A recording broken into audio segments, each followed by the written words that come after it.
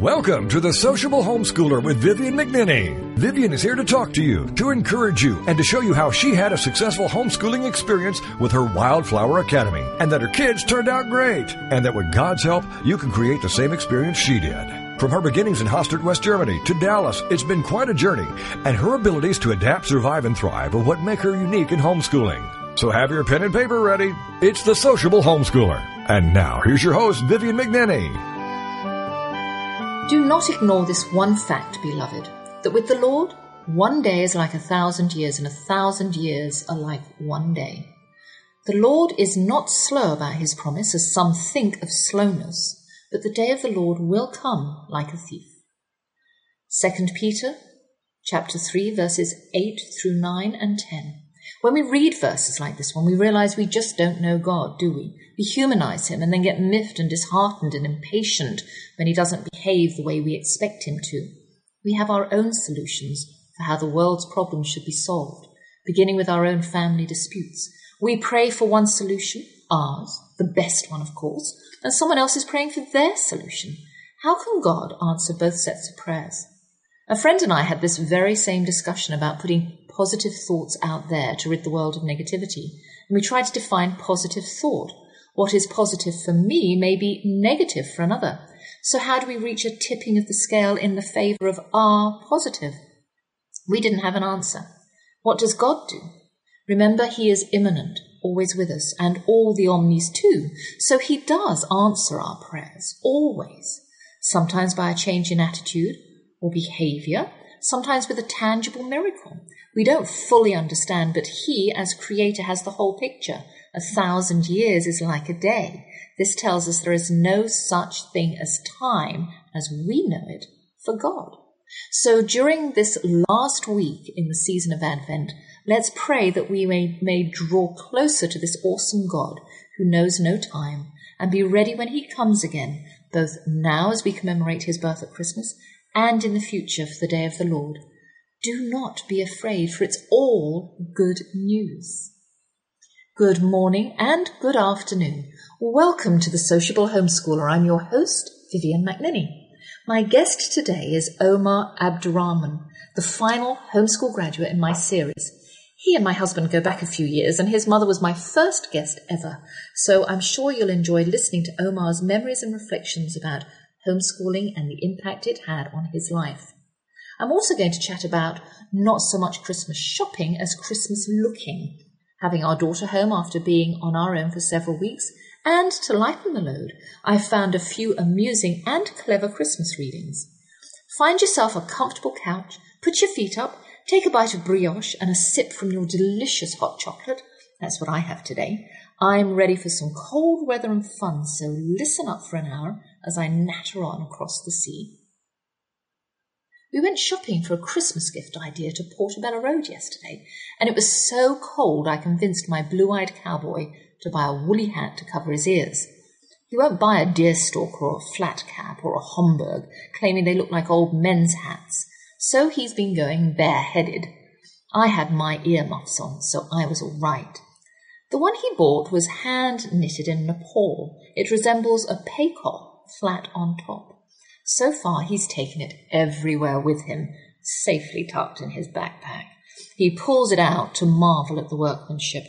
I wonder how they made this, he questions aloud, examining the intricate knitting. With needles and wool, I hazard. The design is quite clever with its flat top, which sets it apart from the communal garden beanies. We didn't buy anything else, but came away with some good ideas. Always the way when we're asked to part with money.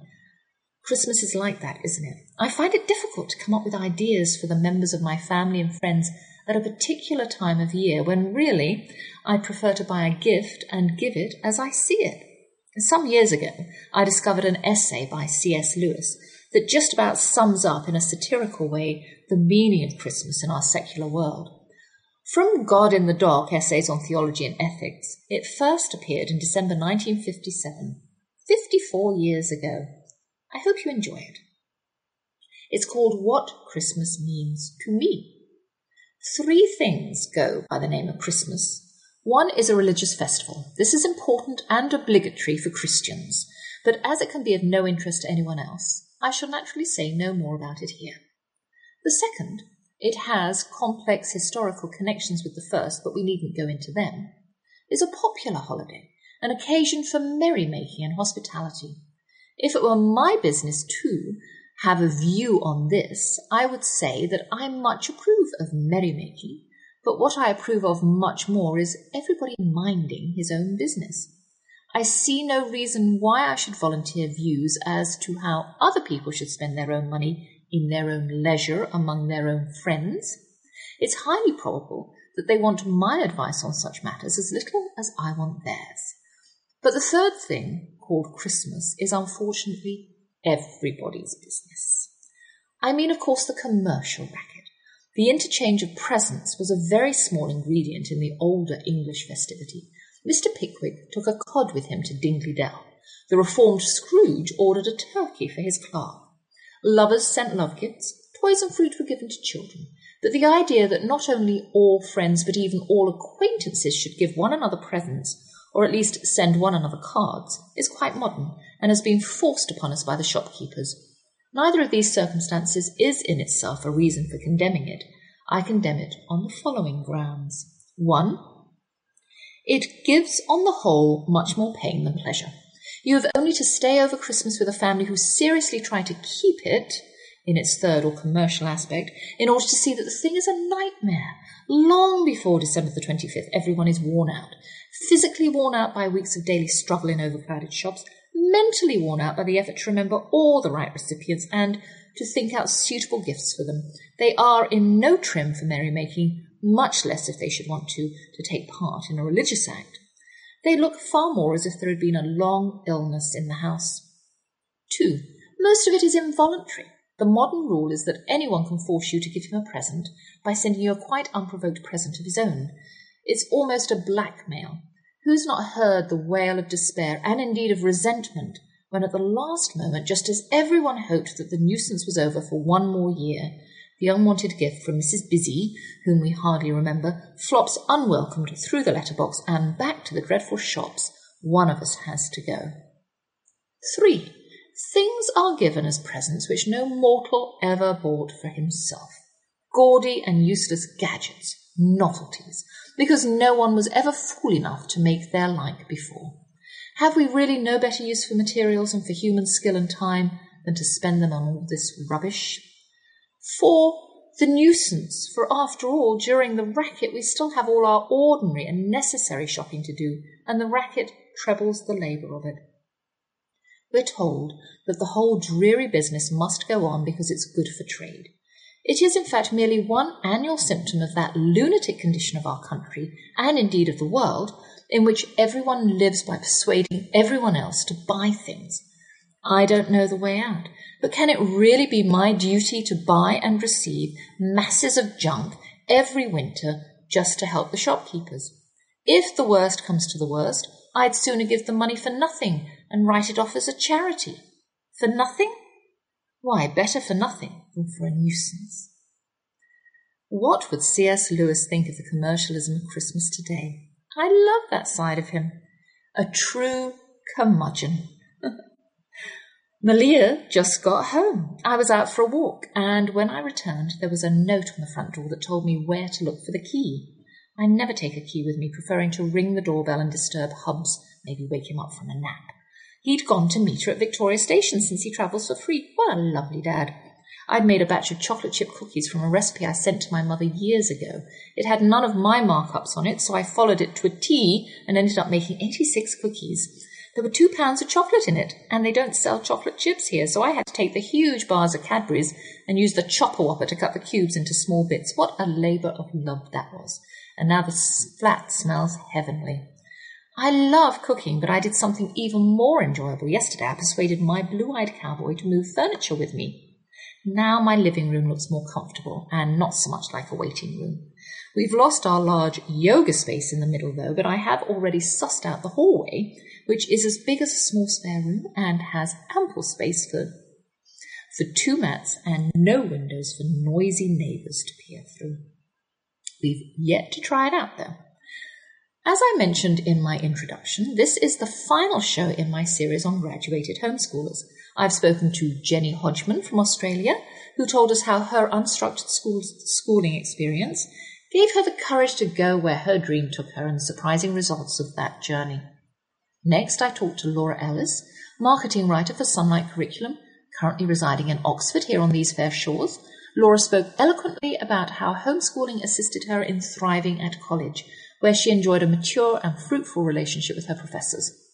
Guesting with Laura was Joshua Williams, a fellow Brit spending his second year at Aberdeen University in Bologna, northern Italy, where he's studying abroad with a program called Erasmus for 3 terms, which is a year. His goal is to teach primary-aged children from underprivileged families. Joshua told us that the homeschooling experience drew him into a close relationship with all his family. Then I spoke to Jonathan and Linnea Lewis, who compared the different approaches they took to higher education and the job market after graduating from homeschool. Linnea attained her BA using a correspondence course, costing a fraction of the tuition she would have incurred at traditional college. Jonathan started a homeschool magazine called Homeschool Enrichment Magazine, for which he's the editor. Finally, I talked to aspiring homeschool graduates Callum Rowe and Zoe Cottrell-Bentley, who talked about exploring options for their futures through interning, volunteering and part-time work while taking their high school courses. They were an absolute delight to have as guests, and I'm sure they will be successful in whatever they choose to do once they leave their families and branch out on their own. I know our conversations so far have encouraged many of you listening in with worries about compromising your children's future by not sending them to traditional school, to relax in the affirmation from these young graduates that what you are doing is best for your children and there is help out there if you need it. To date, all of my guests have been shining examples of the independence and self-knowledge that can develop naturally when homeschoolers are encouraged to work out their own futures with support from their families. And it's time for me to go on a short break. And when I return, I'll be talking to my final homeschool graduate who's spent the last 30 years of his life travelling on the road with some pretty impressive names in the music and entertainment industry. Omar Abderrahman formed his own production company in 1994 and manages and produces events, concert tours, corporate shows and tours, TV and film. His childhood was extraordinary, and what he did with his education will cast out all those doubts about deprivation and lost opportunities some parents feel when they're having a bad homeschool day. Replenish your cuppa and prepare to join me and Omar in just a moment.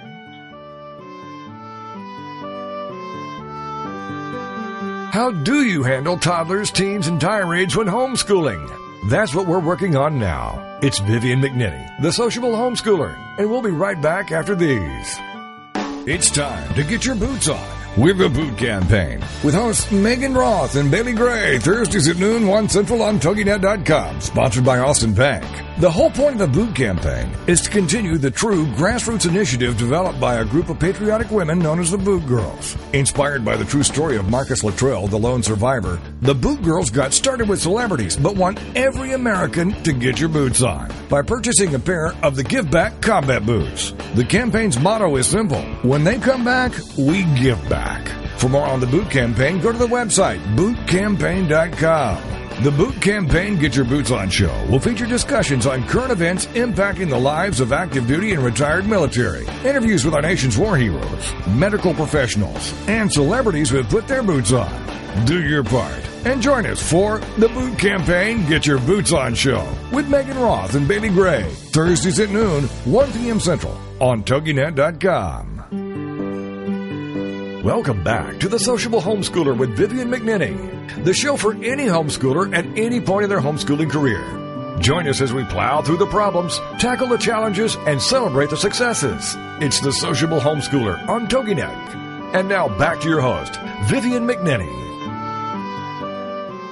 My guest, Omar Abderrahman, is with me from LA. Thanks so much, Omar, for joining me today. You're a very busy man, and I know it's first thing in the morning for you. It's the middle of the afternoon for me. In fact, it's dark outside. So, Omar, welcome. Well, thank you very much. Glad to be speaking to you, Vivian. All right. So, you're really busy, and as I said, you're in LA. So, can you tell us a little bit about what you're up to at the moment? Well, I just got back. I was 4 weeks all over Japan with the rock group Aerosmith doing a concert tour over there. Mm-hmm. All right. So that sounds as though it was very simple for you, but I'm sure all of my listeners are going, what did he just say? Well, I wasn't on stage singing or playing the guitar with them. What my job is called is the production manager, and I'm the technical figurehead, if you will, the guy in charge of the sound and the lights and the road crew and the trucks and the video screens and all of that. So we traveled over in Japan with about 55 people, and we had a Japanese crew of about 40 people, and we played a bunch of different stadiums and arenas all over Japan with Aerosmith, and it was quite a successful tour, and we had a pretty good time. Well, good. So without you, they would not be able to be on stage doing their stuff, right? Oh. Well, I'd like to think that, but no, it certainly sounds like that. So, I mean, that's very nice of you to say. But yes, it takes a lot of people to pull off a rock show. Obviously, you have to have the band. Those are the guys playing the songs and doing the entertaining. But yeah, we have all kinds of crew. We have lighting guys and sound guys and video cameramen and riggers and carpenters and all that. So it takes a whole crew to put on a show, and I'm the guy in charge of that crew. Right. Well, we are going to talk a little bit more about that in the second half of our interview, but for now, you are part of my series of graduated homeschoolers. So, Omar, I would like you to tell us a little bit about your homeschooling experience. Go back to your childhood a little bit. I'm sure you have vivid memories because it was quite an extraordinary childhood, I would say. So why don't you tell us a little bit about what you remember about homeschooling and what you did as a child? Certainly. I guess mine is a bit of a different story. I grew up in Dallas, outside of Dallas, Texas, southeast Dallas, actually, and I went to public school for the first, second, and third grade.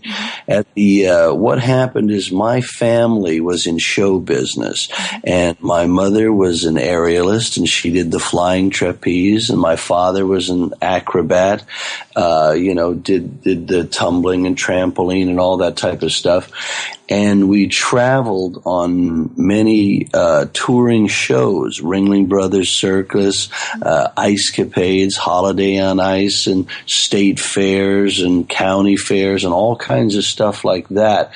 And as time went by, even though we were always traveling from the time I was literally born, we always were at home in Texas, for a good portion of the year. And then around about the time of the third grade, we started to travel even more, and we just weren't at home enough to get in the whole school year at home. So my parents,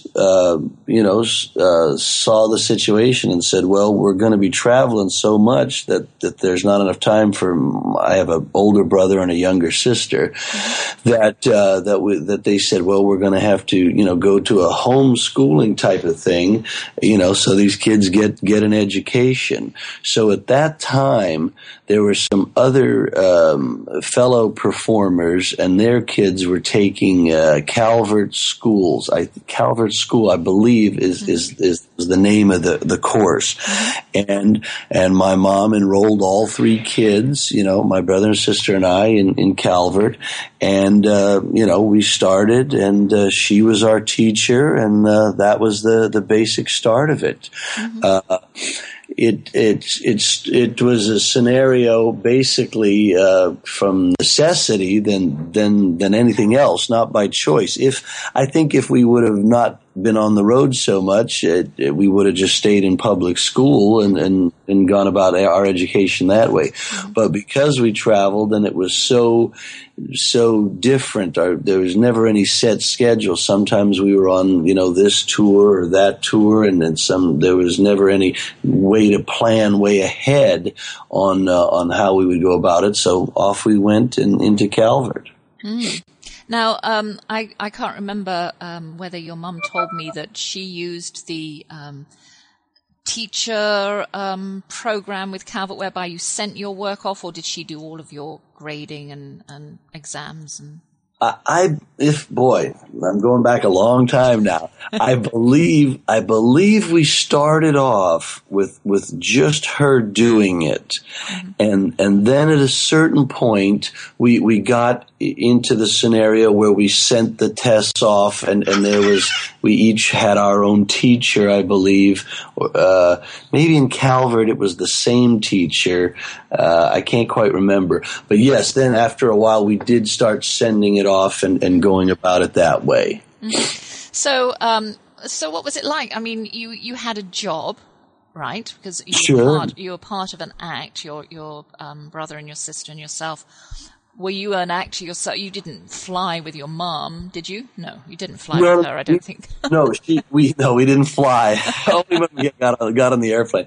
No, we did a trampoline act, and my brother and sister and I, and we started, very young. I started when I was, 8 or 9 years old, maybe 8 years old, and my sister was 6 years old. So, part of the regular family act. Here we are, and my memory is that we, on certain shows where we had it was a real routine and a real schedule, that we had a certain time set aside where we would, do our work and do that, and it worked real good. However, there were times on other shows where we were traveling, and it was kind of not the same schedule all the time, that it did get tough. And there was, it was hard to set aside the time with all the traveling and all that type of stuff to get into any type of routine. So it was, we were real lucky that at one point for about 3 or 4 years in a row, we were on the same type of a circuit and tour, if you will, where we could have a real routine. So that was real good. Then later on, it got tougher, especially as we got older, to maintain a routine with all the work and travel and everything we had to do, and getting older and not wanting to do it. I remember that as well. So what part didn't you want to do, the school or the work? Oh, the school, of course. Yeah, because you'd have to practice. I mean, you couldn't just say, okay, I got that act down, that's it, and never visit it again, just perform it. You had to probably practice as well, didn't you? Oh, exactly. We were always, practicing, and that was, my father was the taskmaster of that, and he covered that end to make sure we practiced and, try to get better and, at what we did on the trampoline and acrobatics and all that type of stuff. And then, of course, the schoolwork fell to my mother, and she was our teacher there, and she was a good teacher. She kept it interesting, and I give her a lot of credit for, not going to school to become a teacher or having any type of teacher experience.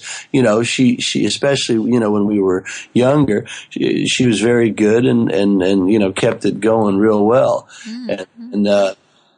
And then, of course, as you become a teenager and you're wanting to do other things and have other interests, it gets harder. And I think my dad had been. Yeah, well, yeah, and you weren't the only ones homeschooling on the circuit, though, were you? Because all of the performers who had children with them, didn't they homeschool their children, or did some of them send them home and they went to school? It was very different. Some didn't do homeschool because they were able to go home long enough and go to regular public school, and then there were some that did. But there was never any situation where we did our homeschooling with other kids. We did it, amongst my brother and sister and I, but we never joined in, so to speak, in any type of on-the-road classroom with other kids. No, that never happened, no. Okay. And so you've got this childhood that not very many children have, I wouldn't think. There were animals in the zoo in those days too, weren't there? In those days, yes, that it wasn't the scenario of today. So on some of these circuses we were on, there were elephants, lions, tigers, bears. Yeah, because I took my kids to see a circus here. Only a few years ago, like 4 or 5 years ago, there was not an animal in the ring. Right. Because they weren't allowed. Yeah, it's the whole scenario, and our whole society, if you will, has changed quite a bit. So, and I have mixed feelings about that. That's a whole nother interview, I guess. But most shows don't have animals anymore, and in a way, I understand it. In another way, it's like that would be an added interest for you as a child. You've got the animals, you want to be a part of your animals. So what do you think was the most important thing you learned from this childhood, as far as homeschooling and working and being with your parents all the time and your family all the time? Well, I feel very lucky. Oh, what the heck is that? Oh, that's my wife's phone. Hang on a second. Hang on. Sorry about that. That's all right. Sorry about that. I feel very fortunate that the way I grew up, that I had a very good time, obviously, growing up. But more important than anything, both my parents taught me the ways of the world in terms of the value of money and to save money and all that type of stuff. And I will admit though, but as I got older, that I was just barely getting by. I wasn't the best student academically, and so that maybe is a scenario that if I could go back and do it again, I would realize that I could have put a little more into it than I did. I kind of just squeaked by. Yeah, well, you had other things going on, Omar. Well, we're going to go on a break now. My guest this week, Omar Abderrahman, and I are talking about homeschooling memories in his childhood, education on the road, an aspect that doesn't exactly fit the stereotype. When we return, we're going to be talking about Omar's life as a producer and how his education affected the direction he took with his career, his parents' influence. So don't go far. We'll be back after this. How do you handle toddlers, teens, and tirades when homeschooling? That's what we're working on now. It's Vivian McNinney, the sociable homeschooler, and we'll be right back after these. Why do I feel so lousy? Why aren't my medications working? Why can't my doctor figure me out? These are just a few of the questions Dr. Kevin Connors will be exploring in Dr. Kevin Connors Live every Monday night at 9 p.m. Eastern, 10 p.m. Central on TogiNet.com. The author of the book, Help My Body Is Killing Me, solving the connections of autoimmune disease to thyroid problems, fibromyalgia, depression, ADD, ADHD, and more.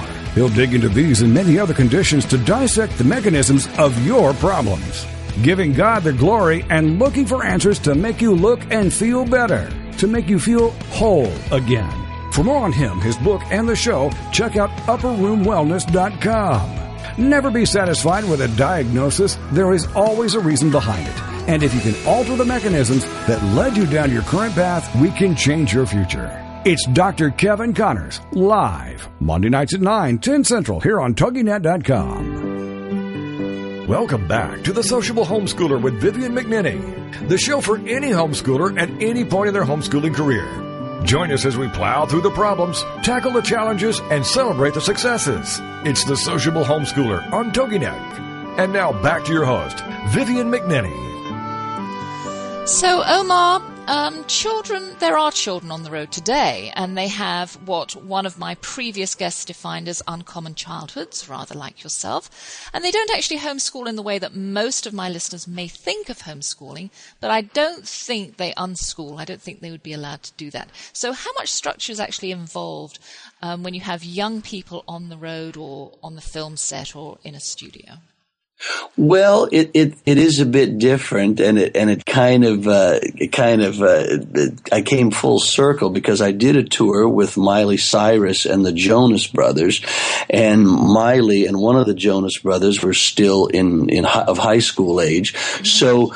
In this situation, unlike my mom being the teacher, they had a regular certified teacher from California who mainly, taught on film sets and stuff like that. Mm-hmm. So what we did is in every arena we played, we had a room, what would normally be a dressing room. We had it set aside, and we had, we turned it into kind of a little mini classroom mm-hmm. for the two students and the teacher. And we traveled with a great teacher. A gal, Linda Smith was her name, and she was their teacher. And not only was she their teacher, the way it's structured in California, she also had to look out for their health and welfare. So any type of, new gags in the show that they wanted to do, like pyro or anything like that, I had to explain the gags to her, and she was always looking out for the children as their teacher. And I just thought it was great. And I thought it was a way that was able to be more structured, and we could do it the same way in every arena, and they could set 2 or 3 hours aside every day and to do their work and stuff. And I thought back on my high school days and thought, wow, if it would have been more like this, I think I would have been able to buckle down and do a bit better in my day, if it was like that. So I thought that was very good of the structure that was in place and our way of helping that a little bit with the room we set aside, and we carried the desks and the books and all this type of stuff in road cases instead of lighting equipment or video equipment. Mm-hmm. School equipment. So I thought that was very good, and they seemed to be pretty good students, and so it seemed to go pretty well. Mm. So it sounds as though you like structure. You would have liked to know, okay, at this time, every single day, this is what I'll be doing.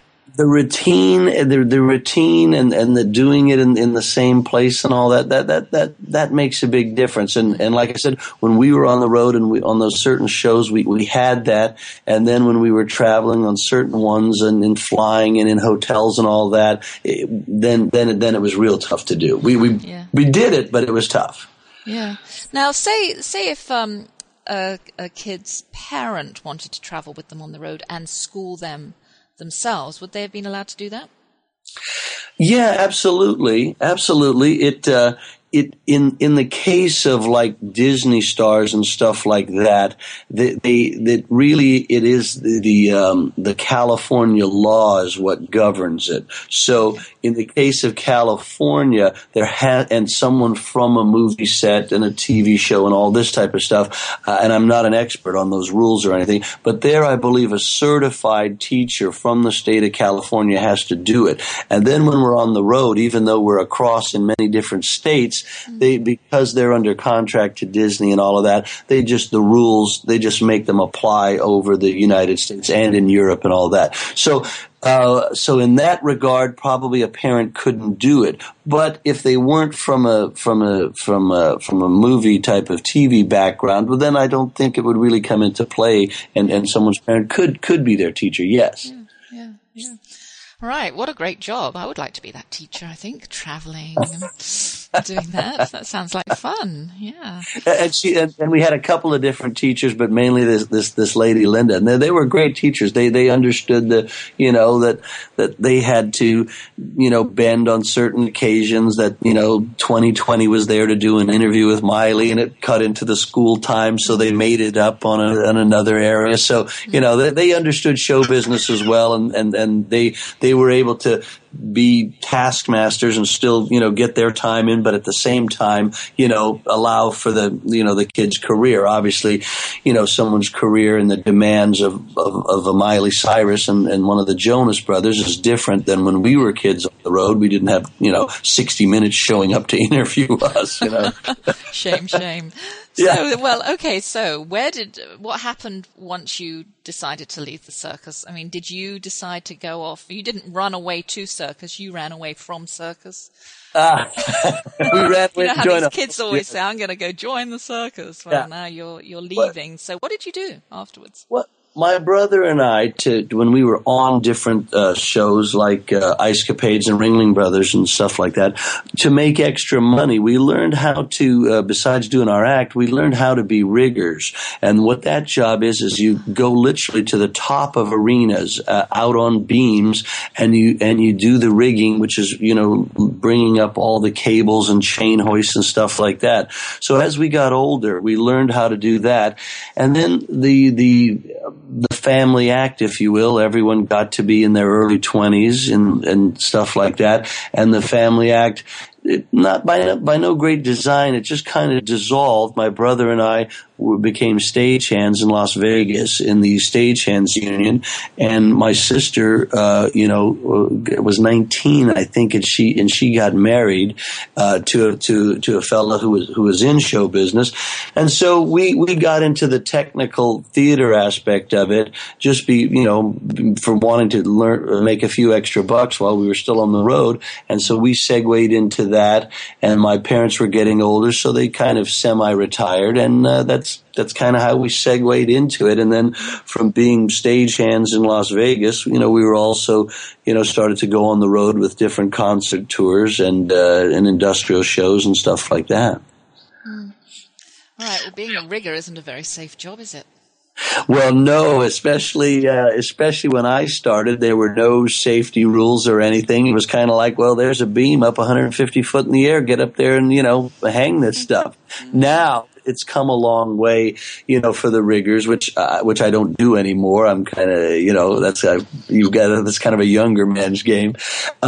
Now there's a lot of safety harnesses and a lot of what's called lifelines that you, that you clip into, and a lot of good stuff has come, unfortunately, out of accidents and people that did fall from various heights. So it has come a long way, and it is a lot safer now. So that is a real good sign.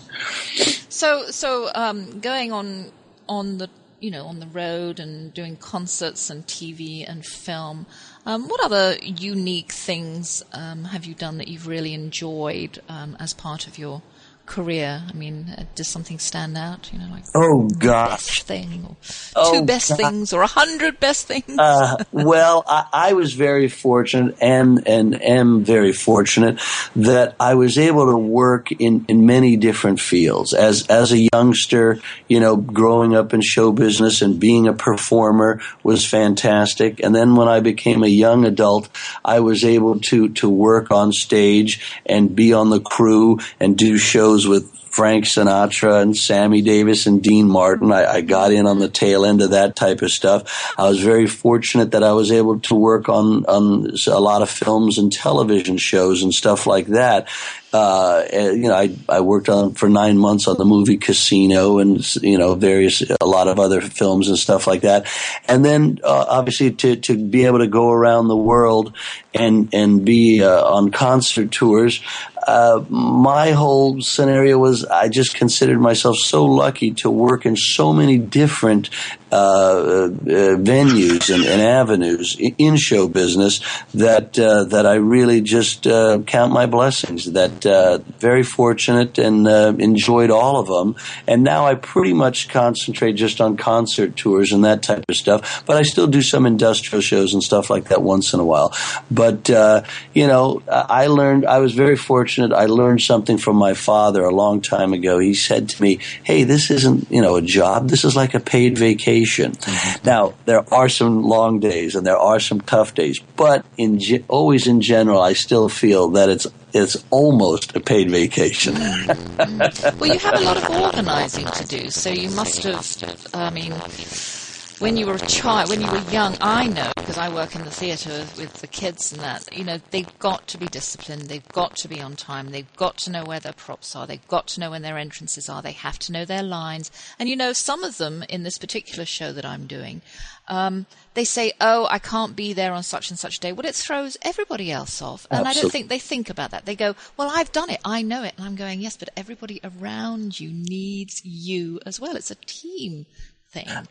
Absolutely, absolutely. Oh yeah, and we were very fortunate that we learned that at a very young age that we had to be on time. We had to, get out of the mud puddle and go take a shower at 8 years old and get cleaned up and get ready. And the show was at 7:30 that night, and you had to be there. There was no way you couldn't be there. You had to be on time. You had to know your part and all that. So I really credit my parents with instilling that value of the importance of your job that you had to do and how it affected everyone else. And like you were just describing, that you have to be there. This is it. If this is the profession you're in, and with us, we really didn't have a choice. It was like, this is the profession you're in. That you had to be there and you had to be on time, and if you weren't, it did affect others. So you had to do it. Absolutely. It's very important. Yeah. So your jobs kind of went from being a roadie to now you oversee all of these people. You said you had 55 some odd people that traveled with you to Japan, and when you got there were a crew of 44 furthermore. So you would have been in charge of all of those people as well. So. Oh yeah. Yeah. So you're a manager too. Yeah. Oh yes. Yeah. You manage your own time and other people's. You're in charge, so I mean, no stress there. But I'm sure the stress it's there, right? Oh, sure, it's there. I mean, we're there to obviously to do our job and to do the best we can. I've always applied a theory that they don't pay us any extra to panic or be in a bad mood or anything like that. So there's always going to be stress, but if we can have a good time while we're doing this and make the best of it, and and try to have a few laughs, it's going to make all the difference. And I was very fortunate that I learned that from my parents as well, and it's all part of growing up with learning our act and our practicing our act and doing our schoolwork that our mom taught us. So it all kind of stemmed from that, and it's made a big difference. It's gone a long way. Fantastic, Omar. Well, that's all we have time for. So thanks so much for taking a few moments, 30 minutes out of your busy schedule to join me today and sharing this interesting snippet of your life with us. And I think you'll agree that homeschooling did absolutely nothing to cramp your style. So you have a great weekend and have a Merry Christmas and a Happy New Year all just around the corner, Omar. Thank you so much. My pleasure. Same to you. Merry Christmas, Happy New Year. It was great talking to you, Vivian. Well, thank you, Omar. How do you handle toddlers, teens, and tirades when homeschooling? That's what we're working on now. It's Vivian McNinney, the sociable homeschooler, and we'll be right back after these. Girlfriended is on TogiNet. Thursdays at 10 a.m. Eastern, 11 a.m. Central, with your hosts Patty Wyatt and Lisa Jernigan. This show is your chance to share, learn, laugh, and connect with other women. The Girlfriended principle was born out of loss. Lisa had recently had her mother pass away from cancer, and my mom was murdered. A man just walking into a room and started a 23-second shooting spree. I think one of the things we both realized going through those tragedies that you can be extremely okay and be extremely sad. Check out girlfriended.com. And then be a part of Girlfriended, the radio show. Thursdays at 10 a.m. Eastern, 11 a.m. Central. Your boyfriend or your husband or whatever, they don't totally understand that emotional side to them like another woman does. And I think that's so important just to have somebody that you go, she gets me. Check out the website, girlfriended.com. Don't miss Girlfriended with Patty Wyatt and Lisa Jernigan. Thursdays at 10 a.m. Eastern, 11 a.m. Central on toginet.com. Welcome back to The Sociable Homeschooler with Vivian McNinney, the show for any homeschooler at any point in their homeschooling career. Join us as we plow through the problems, tackle the challenges, and celebrate the successes. It's The Sociable Homeschooler on TogiNet. And now back to your host, Vivian McNinney. Well, I hope you enjoyed my conversation with Omar Abderrahman as much as I did. I think this style of schooling, away from the traditional model, is one we rarely consider. But there's a whole range of young people who are being educated on the road while they pursue their entertainment careers. Omar is a prime example of this, having been homeschooled with his siblings while he and his family performed in the circus. Organization and time management were two of the skills he learned during his childhood. Remember, he had a full-time job to juggle while maintaining academic standards with Calvert School, the curriculum his parents used. Omar went on to be a successful producer and manager for entertainment acts in all genres: TV, film, concerts, shows, corporate events, and world tours, which should further encourage all of you who are listening and wondering about the wisdom of keeping your children home from school to have faith in yourself and encourage your children to love learning, to be independent, to work out their own futures and form strong bonds with their family. Omar, as you heard, has just returned from Japan with Aerosmith, and I wish him and his wife the best of the holidays. We're really close to the end of the year, and the next 2 shows are going to be taken up with Christmas memories, courtesy of my 4 lovely children, and tips and advice for starting the way you mean to carry on for the new year. Ian, Simon, Paris and Malia are joining me via Skype for next week's show, and we're going to reminisce about favourite traditions from the McNenny homestead and what they'll take with them into their own family homes. Ali Lapreet, host of This Little Parent Stayed Home, and Sandy Fowler, host of Heartfield Holidays, both here on TogiNet Radio, and my friend Dr. Anne Dunewald will be with me on New Year's Eve, and I'll be picking their brains about their top 2 resolutions or changes for 2012. So that being a multitasking woman is not quite so exhausting. So I know you'll want to listen to those next 2 shows. And hubby and I sent out 44 Christmas cards this year and a good many letters to go with them. Our list has been greatly reduced over the years, as yours probably has too. We only receive a few back, mostly from elderly family who can't get out of the habit. Even so, we still send to everyone whom we think would benefit from a card or a photograph, regardless of whether or not we get one back. Rather like inviting someone for dinner, we do it to please us, not to get a return invitation. And here is the letter I sent to everyone. Dear everyone, dear all, this year with Ian fully immersed in TV's Ice Age special A Mammoth Christmas, scroll down to the end of the credits for his name, and editing dailies for the new series of Dallas, Simon knee-deep in zoo work with his endangered animals, and Paris nurturing and guiding her young charges in Corpus Christi, Mary and I decide to accompany Malia to England for a year while she finishes her education and performance. We're taking a very fashionable gap year as a break from the demands of everyday life in Dallas.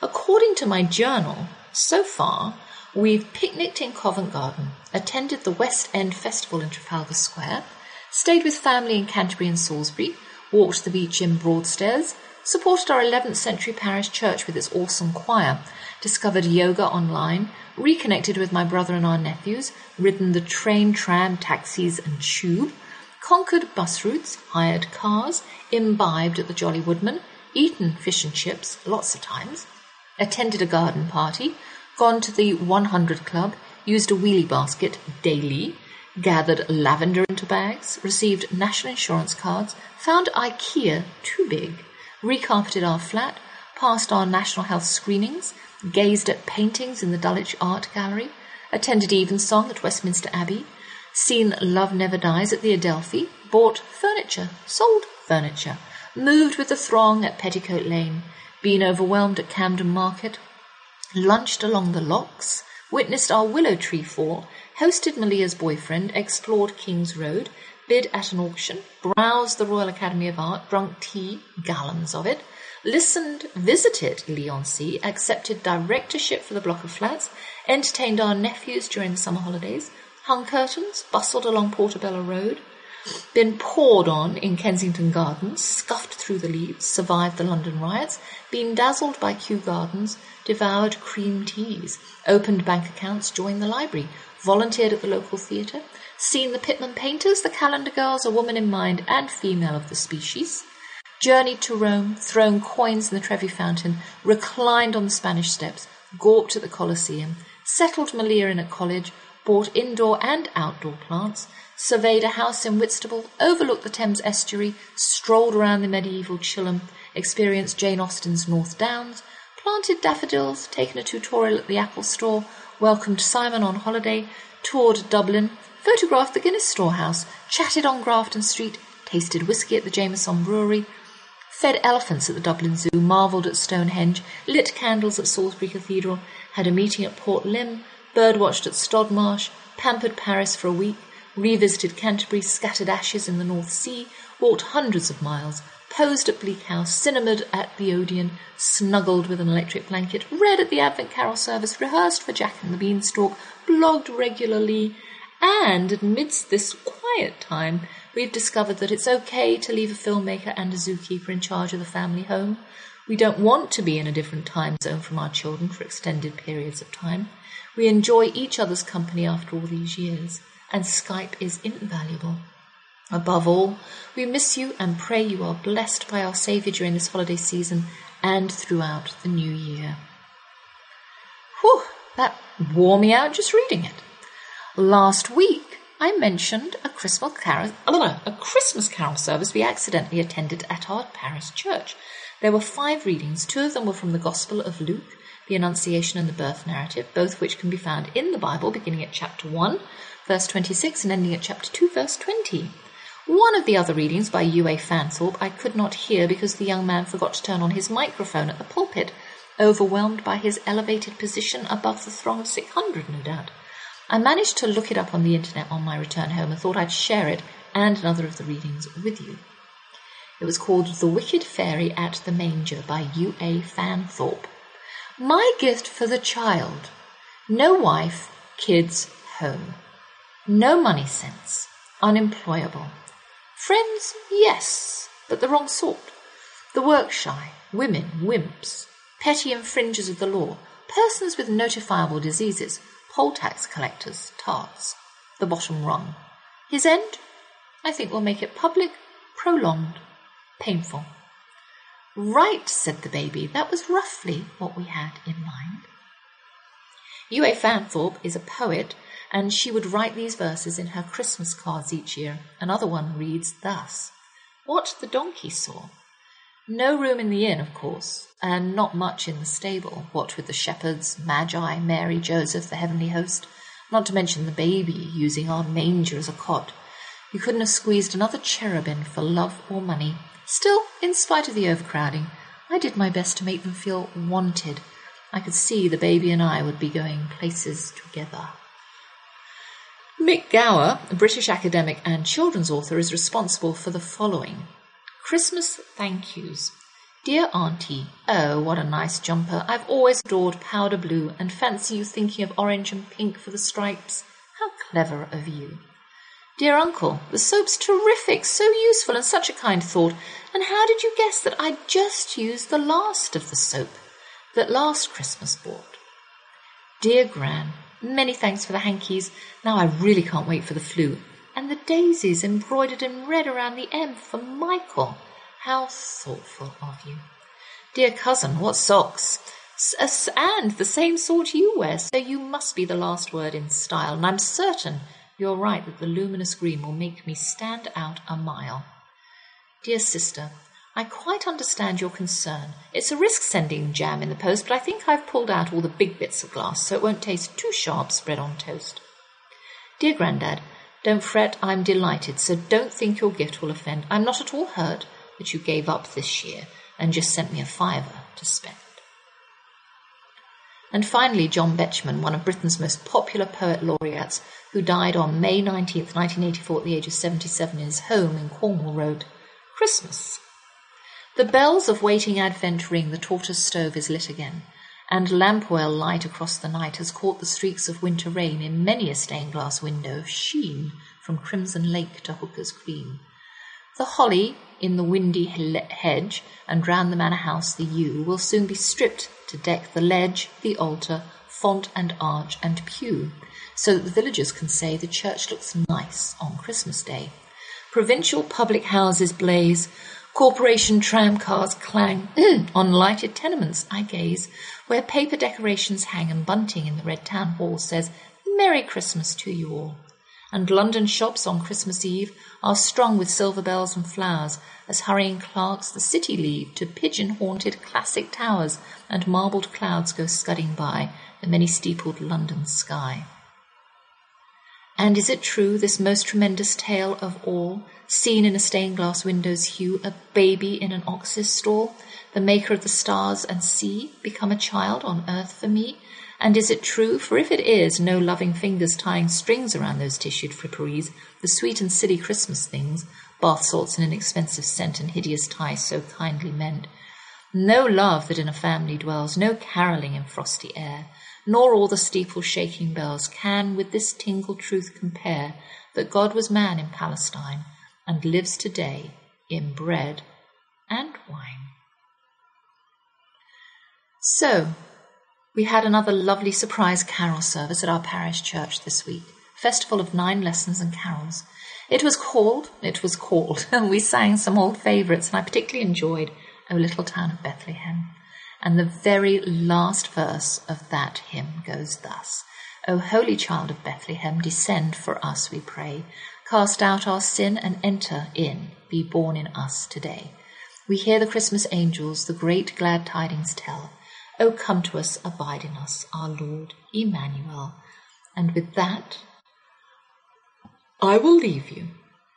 I've managed to fill yet another hour with British seasonal poems, letters, a hymn, and a lively chat, and it's time for me to go for another week. Opening night for us tomorrow for 6 shows in a row, then a break, and then 6 more, so wish us luck. Malia's with us, so we'll be spending a lot of time in the kitchen producing deliciousness. I'll be here, same time, same place next week, so without further ado, I'll say thanks to my handsome husband who believes in love at first sight, our 4 children who are the result of that belief. I miss you 3 in Texas, the hard-working staff at TogiNet Radio, my guest Omar Abderrahman, and you, my faithful listeners, especially Anne in Lindale, Hannah, Tina, Rosemary, Sarah, and many others who are part of my growing audience. May the Lord bless you and keep you. May the Lord show you his kindness and have mercy on you. May the Lord watch over you and give you peace. Doop, doop, doop, doop, doop.